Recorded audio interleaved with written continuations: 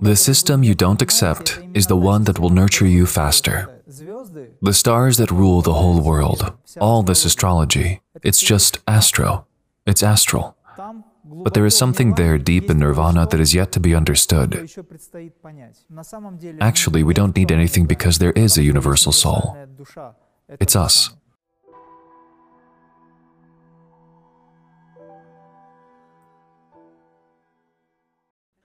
Master, I am practicing 42 Kriyas and losing weight. Is that normal? This is not losing weight. The word should be changed here. It's just the body readjusting itself. The fact is that energization of the body is connected with the work of the whole body system, not only physically, but also etherically, astrally.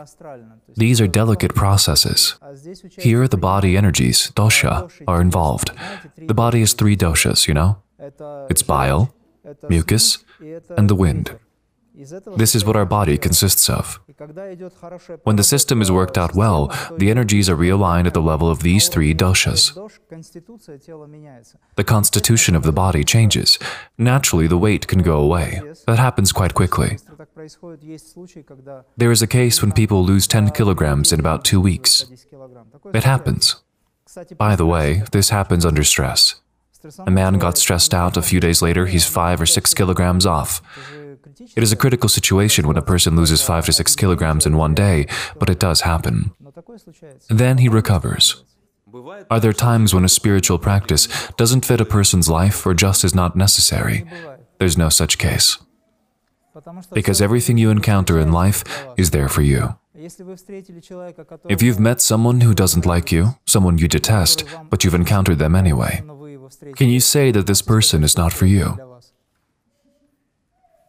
You've met them. Why have you met them? Because you haven't completed something with them. You have a sensation that comes out of your spiritual world, your inner world. I don't like this goose. I don't like him. I don't trust him. I've looked at the person and I know right away there's something wrong with him. In fact, you're not aware of it with your mind, but in reality there are sensations. So what's the problem? People jump to conclusions without realizing that this goose is the closest of all the geese, of the whole flock. You see why? Because he's the one who will make you learn to love much faster, both yourself and all the other geese. Same with the system. If, say, I tell you that you should practice 42 Kriyas, and you say, not you personally, but in general, I don't feel like practicing 42 Kriyas, I'm more into meditation. The man is a slacker, he just wants to sit and do nothing. And he presents it as, these 42 Kriyas don't suit me. Because we have to work hard. I say, okay, then there is another option. Would an hour of walking in circles, Chinese martial arts style instead of energizing, be okay? Oh, well, is there anything else? There are so many more, but there is work to be done everywhere. The system you don't accept, I'm speaking in general, not literally, is exactly the one that would nurture you faster. Now ask the question again. I don't have any more questions. Got it, right? Everything we encounter in life is there for us.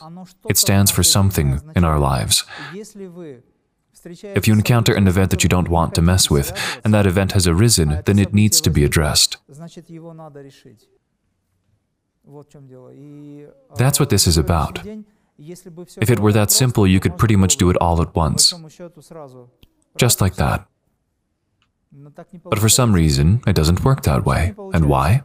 Because we have a certain buddy here who is not your buddy at all. That's our mind. It has blocking there already. Remember the example I told you before. The concept in some schools is you need to come to liberation. There is a concept of coming to liberation. What does the mind decide for itself in that moment? Oh, I should come to liberation. That's a long way to go. There is a liberation that lies ahead. There's me who doesn't know anything. They tell me, you have to be wise, you have to be good, you have to watch your feelings, you have to watch your mind, and someday you will come to liberation. There's a distance created, and that distance is just here, it doesn't really exist. It's a hoax, a deception that is built by our own minds. Moreover, the irony is that you are using the same mind in an attempt to circumvent it. Your own mind is trying to outsmart itself. And it tells you, so I'm enlightened, I already know everything, I have understood it all. Some people ask me a question, some serious question. But I can see that he's asking it to demonstrate his worth, that he's versed in the issue. And the question is a deep one, requiring a long answer, even longer than I'm talking now. This person listening to me, pretending to listen, is already thinking about what they would ask next. Without hearing the rest of it, he says, I got it, and asks a completely different question. So this person is not in the process. Why? Because his mind is not in process. Because his goal was not to learn, but to show. When a philosopher, an esotericist under a certain circumstance, stands in a trench and digs, takes clay with a shovel, a wet clay, and throws it, a genius, a philosopher of a very high level, an academician, a professor, but he stands in a trench and digs, because that's the way it is. That's fate. Is this something really bad for him, or is it a lack of spiritual practice? In terms of truth, no, because for him there is a spiritual practice in it. He can continue to be a philosopher while still mechanically digging the trench. He may think of his highest ideas, but at the same time, if he doesn't like the shovel and what he is doing, his spiritual practice is to accept the situation wholeheartedly. If, for example, you have the opportunity to meet people who will give you an understanding of what you are in terms of design, taking some steps towards self-development in design, reaching the same goals and heights as in yoga, then you can move there freely.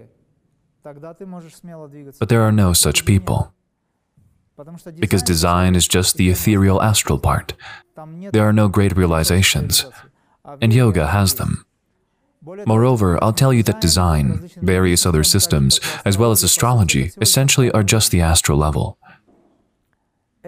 It gives an understanding of the world order, of the picture, of the person, and so on, but this is the etheric astral level. The stars that rule the whole world, all this astrology, it's just astro, it's astral. And the whole earth moves under these stars, but all the people in this Mrityu Loka, which is the mortal world, are influenced by astrology in one way or another, or karma. But if you practice yoga, you rise above that karmic component, you rise above yourself. There's a saying, the stars rule fools, and wise men rule their stars. From this premise, yoga is universal. When I say yoga, I don't mean Hinduism, just so you understand. I'm not religious at all. It's not about Hinduism at all, but Hinduism is convenient. It explains the level of understanding and consciousness quite lucidly. So is Buddhism, by the way. They're the same, there's just two polarities. In Hinduism, more attention is given to the person of God or the gods, to some levels, to some aspects. This is not polytheism, just the qualities of God. And in Buddhism, more focus is given to the principle of oneness and the absence of personhood and attachment as such. Generally, Buddhism is thought to have emerged as the other side of the coin or scale for balance. Generally, Buddhism is thought to have emerged as the other side of the coin or the scale cup for balance. Therefore, there is no personality in Buddhism, as they see it.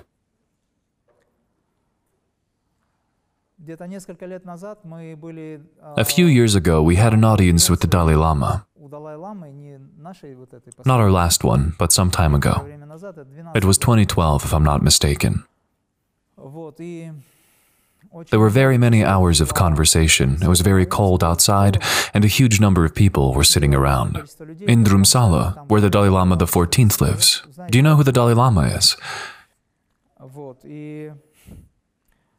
It happened to be that he blessed our group. He came out so happy, approached us. Everyone had left for lunch. It was very cold outside, and we, 12 to 13 of us, practiced Kriya right there. So we didn't go off to eat anywhere for a break. We just stayed there and practiced. Some monks stayed there at the site. Suddenly, the Dalai Lama comes out and says, "Oh, what kind of people are these that stayed out here in this cold?" He approached us. We stood up, of course, and he blessed everyone. Why am I telling you all this? Then the second part of the exercise began. He said an interesting thing. Everyone says the most important concept in Buddhism is nirvana. But I'm going to tell you something. The thing I never said before. He said the following. There, deep in nirvana, there is something yet to be understood. Nirvana is not the final destination. That's him talking about Buddhism. He completely destroyed the concept of Buddhism. People, and there were maybe a few thousand people sitting here, their hair just stood on end. How come? He said that nirvana is not the final destination, that there's something deep there that is yet to be understood. He laughed in his own way and went on break again. So it all depends on perception. Human design, just like human astro design, there are a huge number of other variants.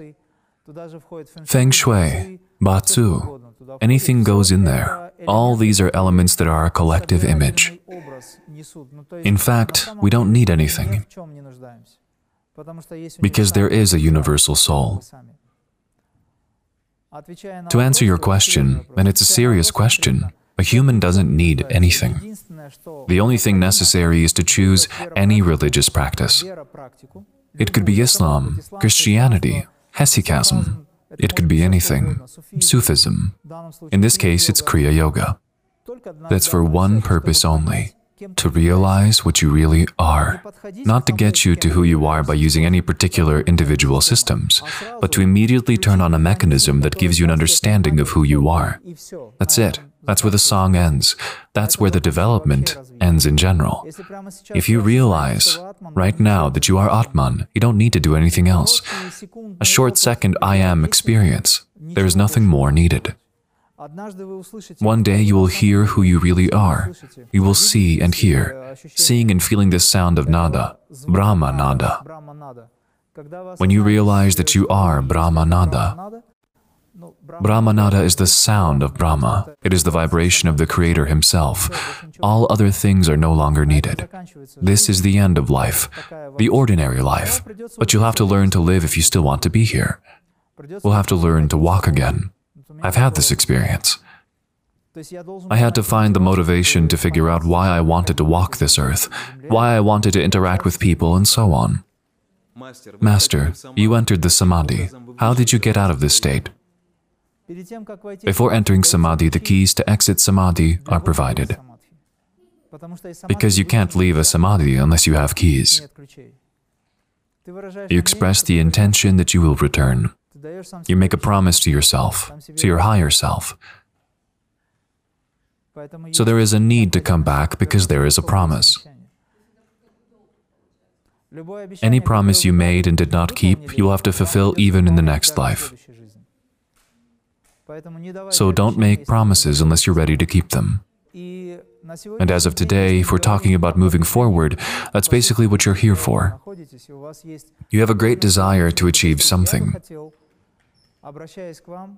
In addressing you, I would like to ask you to visualize or decide very clearly for yourself what you want. Because most of you don't really know what you want. There is some imaginary understanding of the need to reach Samadhi. And the phrase "one must attain Samadhi" has a major keyword in it. Is it really necessary? Do you really need it though? What for? What are you going to do about it? Are you ready?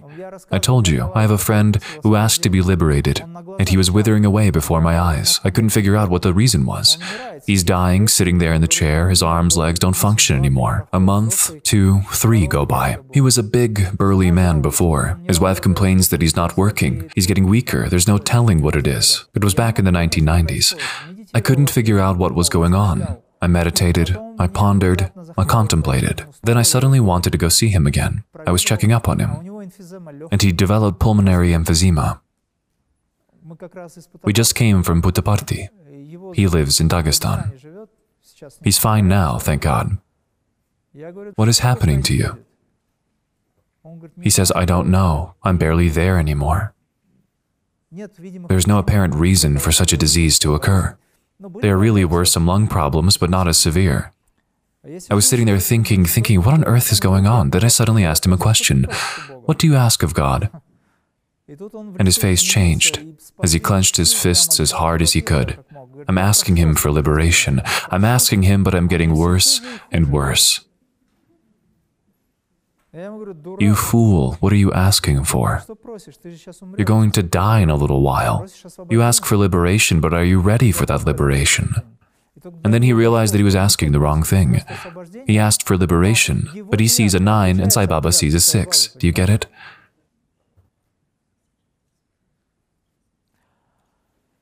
So determine what you want. Because as long as you have maybe an amorphous sort of concept of God, who is God? What's He like for you? When I say God, all you feel is the presence of God. Everyone, however, has their own images of the perception of the divine. Who is this God to you? How do you see Him? Is it Buddha, Krishna, Brahma, some image? Is it light or is it nothing? What is it? You have to define it for yourself. Who is Allah? For Muslims, everyone says He was not born, He does not exist, yet He does, and so on. That is an abstract idea. Then He doesn't exist if you can't visualize Him. How can you see Him? How can you? Like energy. But what is energy? Probably it's life. Then you imagine God is life. A whole wave of life images should rush through your mind right away. Social life, namaz, spiritual life, Kriya yoga life, dining life, children life, husband life, and so on. God is everything in space. That's right, correct. It's a collective image. You say the right thing, but I want you to understand specifically, what is the image for you that you will focus your energy on and that will begin to work with you? Does everyone have their own image? That's up to you. I can't advise here. Master, can the mantra be the name of God? Of course, that's what the mantra is. What is a mantra anyway? Man is the mind and Tra is protection, mind protection. If you recite the name of God, the sacred name, let's say Sai or Shiv or Hri, which is basically Christ, or Isa or Isha. Jesus was called Isa. That's Shiva's name, by the way. Jesus was a Shiavite. Few people know that. You certainly fall within the realm of that Loka or Svarga. There are levels of consciousness. It's kind of like worlds. You get to the place that the vibration of that name corresponds to. So the name should be liberating, or the mantra should be liberating. There are not many liberating mantras. There is a Gayatri mantra. It is considered a liberating mantra in Hinduism. Mantra Om Namah Shivaya in Hinduism, in Vedantism. By and large, it's not just Hinduism. It's an even more encompassing perception. It's liberating too. Om Namo Bhagavate Vasudevaya is also considered a liberating one. La Ilya Ilyaya is also considered liberating. Allahum is also considered liberating. Om Mani Padme Hum in Buddhism, if you please. Om Ahum Vajra Guru Padme Siddhi Hum is also considered liberating. There are many. Enough, but not as much as we'd like. The other mantras are auxiliary for some purpose. to achieve some mercantile interests of their own from a spiritual viewpoint, but still interests. For example, if you pray Siddhidatri, you want to purchase Siddhi. You pray to the aspect of Parvati or Durga in the form of Siddhidatri, and you acquire Siddhi, superpowers. Either you want health, you turn to Dhanvantari, and he gives you health. Assuming, of course, you do it all right. This is not liberation, it is an achievement. But there's a universal one.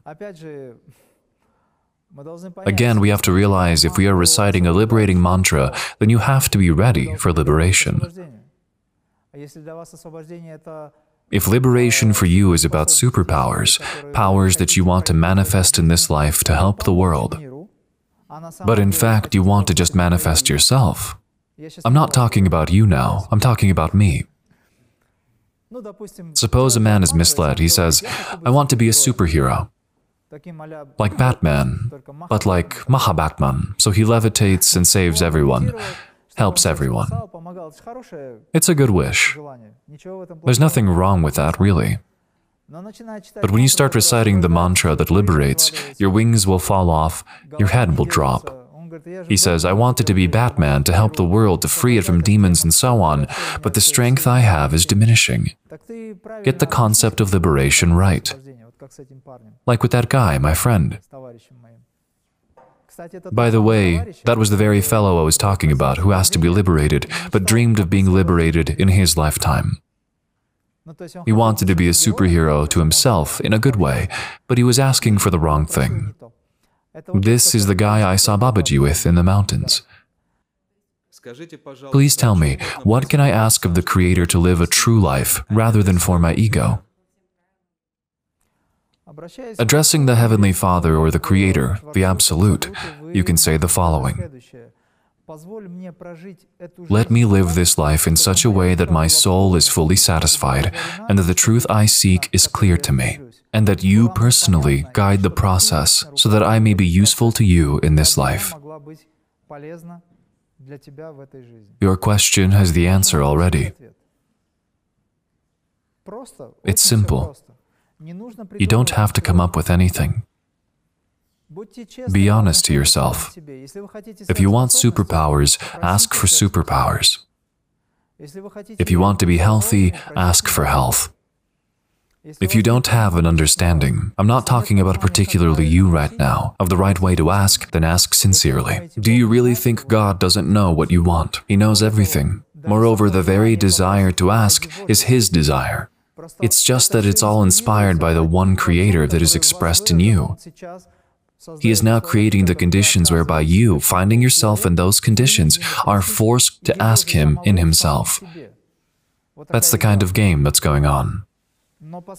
Because when we set apart, and we have a sense that God is there and we are here, then we are able to ask. In order to realize that it's not that God is there but we are here, is that He's right here. All processes happen within us. When you ask for anything, add the word within me. This is important. I want to achieve something or other. I want to feel you. I want to understand the truth within me. Because when you don't spell out the word within to yourself, you are then modeling all that somewhere in space. And you have to march towards that again, because a distance has appeared. It's here. But when you say within, you are putting it all inside of you at once. Then these processes take place within you. This is important. If you have a strong conviction that it is already within you, then there is no need to say it out loud. This would be enough.